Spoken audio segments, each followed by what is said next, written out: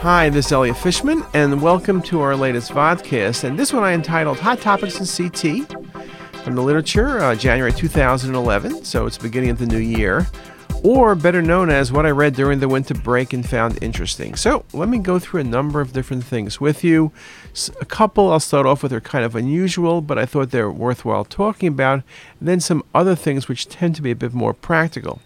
So if I showed you this case, and I'll show you two images, there's a large mass coming off the stomach, extends near the spleen, and if I was looking at this case and the two images, I would think about a gastrointestinal stromal tumor, large exophytic mass coming off the stomach.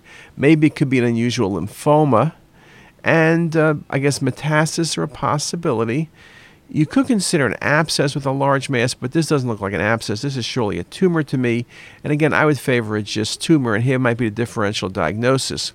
Well, I was very surprised when we got the pathology back in this case, and it was myeloma. It was diagnosed as an extraosseous myeloma. And there's an article 7 years ago. Now, I wasn't reading a 7-year-old article, and I found this article when I was looking back a bit. And in that article, they made the point that extraosseous myeloma can occur in about 5% of cases of myeloma. Age range from 40 to 75. Abdominal disease is rare, but when it does occur, it can involve stomach, as in this case, liver, pancreas, mesentery, or abdominal wall. The most common extraosseous site is in the upper airway, and again, when the GI tract's involved, it's mainly the small bowel.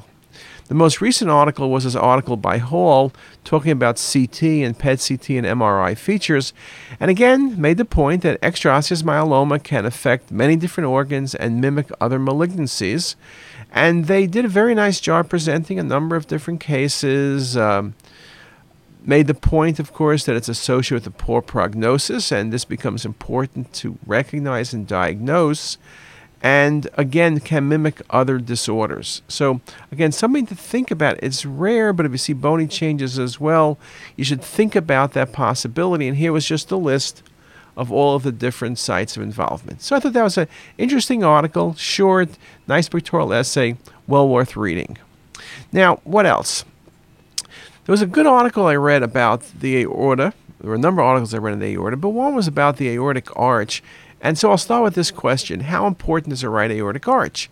Well, the fact is we commonly see right aortic arches as an incidental finding. Remember, on chest x-ray, if you weren't careful, you would think the patient had a right paratracheal mass. But this article by Cannon Goodwin goes through it in more detail and made the point that a right aortic arch can occur in isolation, but can also occur in association with congenital heart disease, especially tetralogy of Fallot and truncus. And they made the point that when you think about the embryologic double aortic arch model by Edwards, it helps explain many of the variations of the right aortic arch. So let me just go through some of the stuff about the right aortic arch. And the reason I found this interesting was in the last month, I've had about 4 or 5 very unusual cases ranging from just an aberrant left subclavian with a right arch to a double arch. So some of the facts they found. Frequency under 3%, probably reality is under 1%. Most patients are asymptomatic. Incidental finding maybe on chest x-ray, though other patients we've seen present with dysphagia, dyspnea. I haven't seen hypertension or congestive heart failure, but that can occur. And percentage-wise, 0.1% of adults. They remind you in this article that there are 6 paired arteries arising from the aortic sac during embryogenesis, with the 4th left arch forming the normal aortic arch. And so things that vary in terms of the paired arteries or part of the pair is what's going to create some of these variations. And the anomalies go from an aberrant left subclavian artery to mirror image branching to a right arch with left descending aorta to a right arch with an aberrant brachiocephalic to right arch with isolated left subclavian to a double aortic arch to a cervical aortic arch. So let's look at some of these, and let's look at the aberrant left subclavian. And I've seen a number of those, so let's use that one first. And what happens is, and I'll show you an example in a moment, the left subclavian arises as the last arch vessel and crosses from right to left in the patient with a right-sided arch, and it crosses posterior to the esophagus. So it can cause indentation. It can also cause symptoms, particularly when you have dilatation of the aberrant subclavian, and that's called the diverticulum of Kummerow. And when the diverticulum of Kummerow are large, it does cause dysphagia. So here's just a nice example. Right aortic arch, very nicely shown in the 3D. You see that aberrant left subclavian on the volume rendered images, and I'll show it to you in another set of images here. It's that last vessel, it's coming right down and around. And you can see when I in this example, very nicely, giving you a good look at that aberrant left subclavian. And here it is, a few more rotations showing it very nicely. So it's a nice variation. You can see in this case the patient's left carotid. You see the right carotid. You see the right innominate. But you can see that left aberrant subclavian is posterior positioned. It's the last vessel. Here's a view from behind. Okay? Again, most of those patients will be asymptomatic unless there's this large ductus of Kummerow. Now, another type of anomaly is the double aortic arch. So let me look at that one. And it's the most common symptomatic vascular aortic arch anomaly. Typically, the right arch is larger, posterior, and more cephalad than the left arch in 2/3 of patients, and the descending aorta is usually contralateral to the dominant arch. The trachea compression is most common, and again, in these patients, that ductus, or that diverticulum rather, of Kummerow is not uncommon. And so let me just show you a nice example.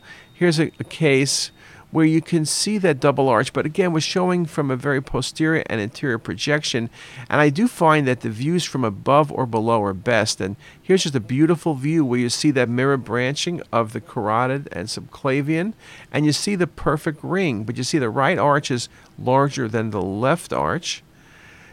Just very, very nicely shown. And there's a range of variations. You can have a total double arch, as in this case, or you can have incomplete arches, which you'll see in this example, where it's almost a double arch, but it doesn't complete that full circle, doesn't come in meet anteriorly, and I'll show it to you again. This case has very nicely that the Kummerow diverticulum, beautiful example right here, and I'll show it to you in a few different images so you get a feel of why that's the type of patient that's going to be symptomatic.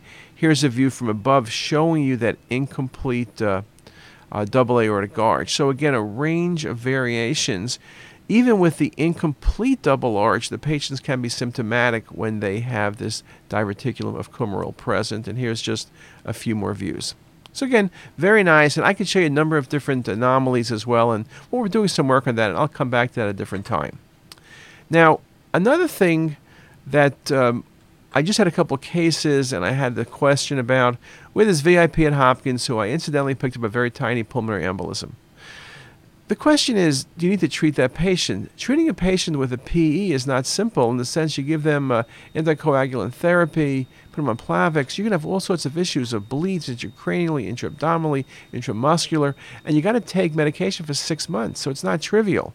So the question was, are all PEs needed to be treated? Now, the reality in this case, people said, well, it's a small PE, it's incidental, we probably don't need to treat. In the end, they treated. So I think this is more of a theoretical article, brings up a good discussion point, but I don't know anyone who's willing to say, oh, it's a PE, not important, let's not treat. So obviously, when you have extensive PEs, a case like this, no one's arguing. Treatment, aggressive management necessary. But what about this PE? Look at that small PE in a branch vessel, right pulmonary artery, lower lung. Now, we see this more commonly in oncology patients. Notice this patient has liver metastasis.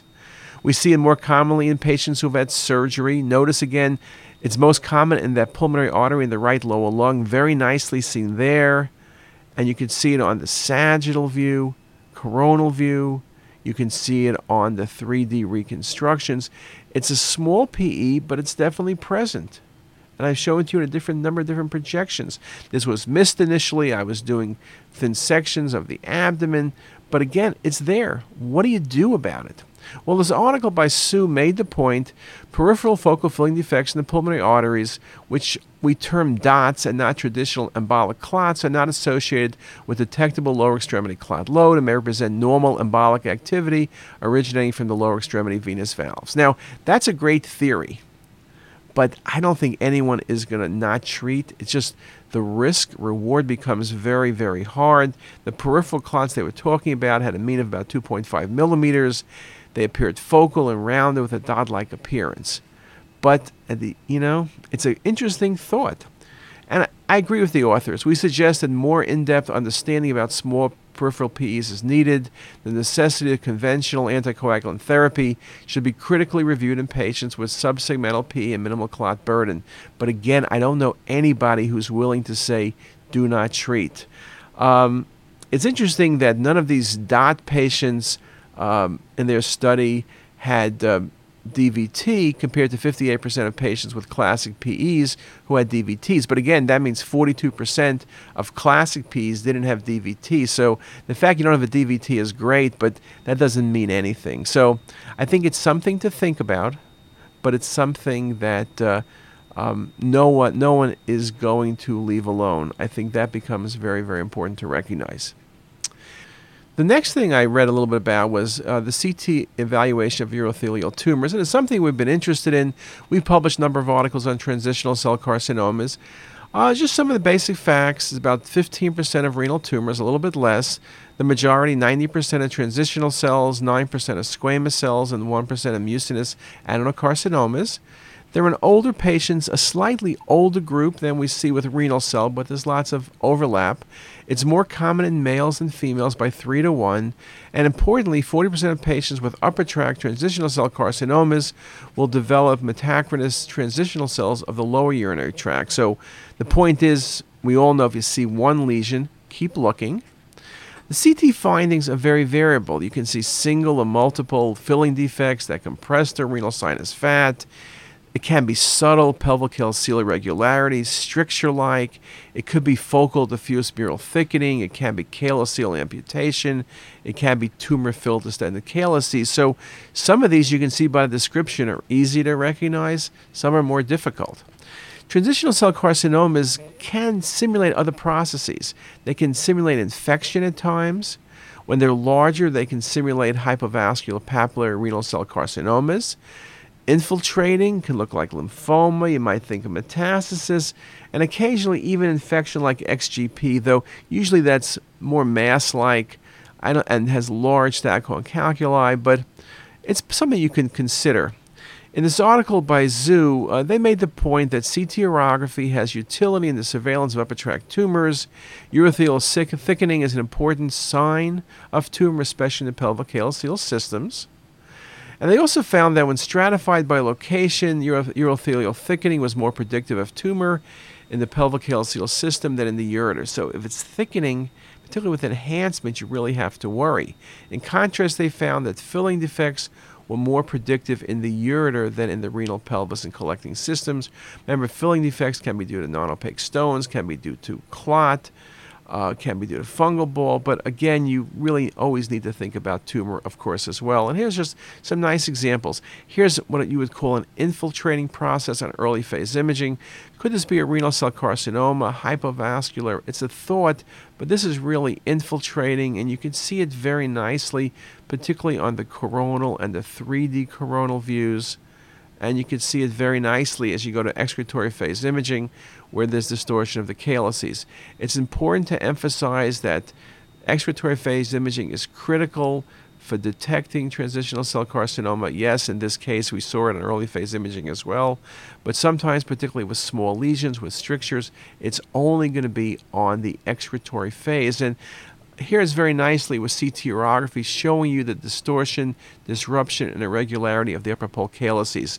I find that the volume rendered and MIP images, in this case was showing MIP images, is particularly helpful in detecting the transitional cell carcinoma. And here's just a couple more views, just very nicely shown in that patient. Another example, here you see what looks like hydronephrosis. You look hard, there's a mass in the renal pelvis. And I'll show it to you a little bit better. It shows nicely on the 3D views. There's a little bit of subtle enhancement. Remember, we think about transitional cell as not enhancing, but it does enhance, but not to the degree we typically will expect to see with most renal cell carcinomas. Here it is nicely in the coronal view. You see a soft tissue mass filling in the renal pelvis. And here it is really nicely shown on expiratory phase imaging. So just a very nice example of a classic transitional cell carcinoma. And here are those images side by side.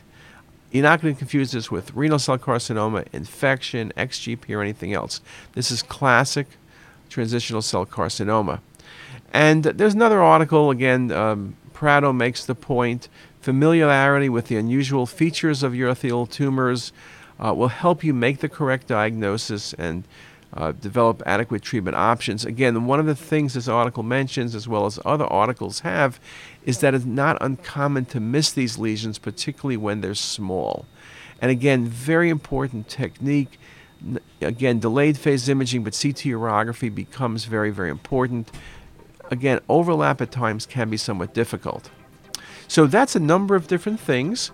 And why don't we stop there, and I'll come back with part 2 and tell you everything I learned about pancreatic neuroendocrine tumors, but we're afraid to ask.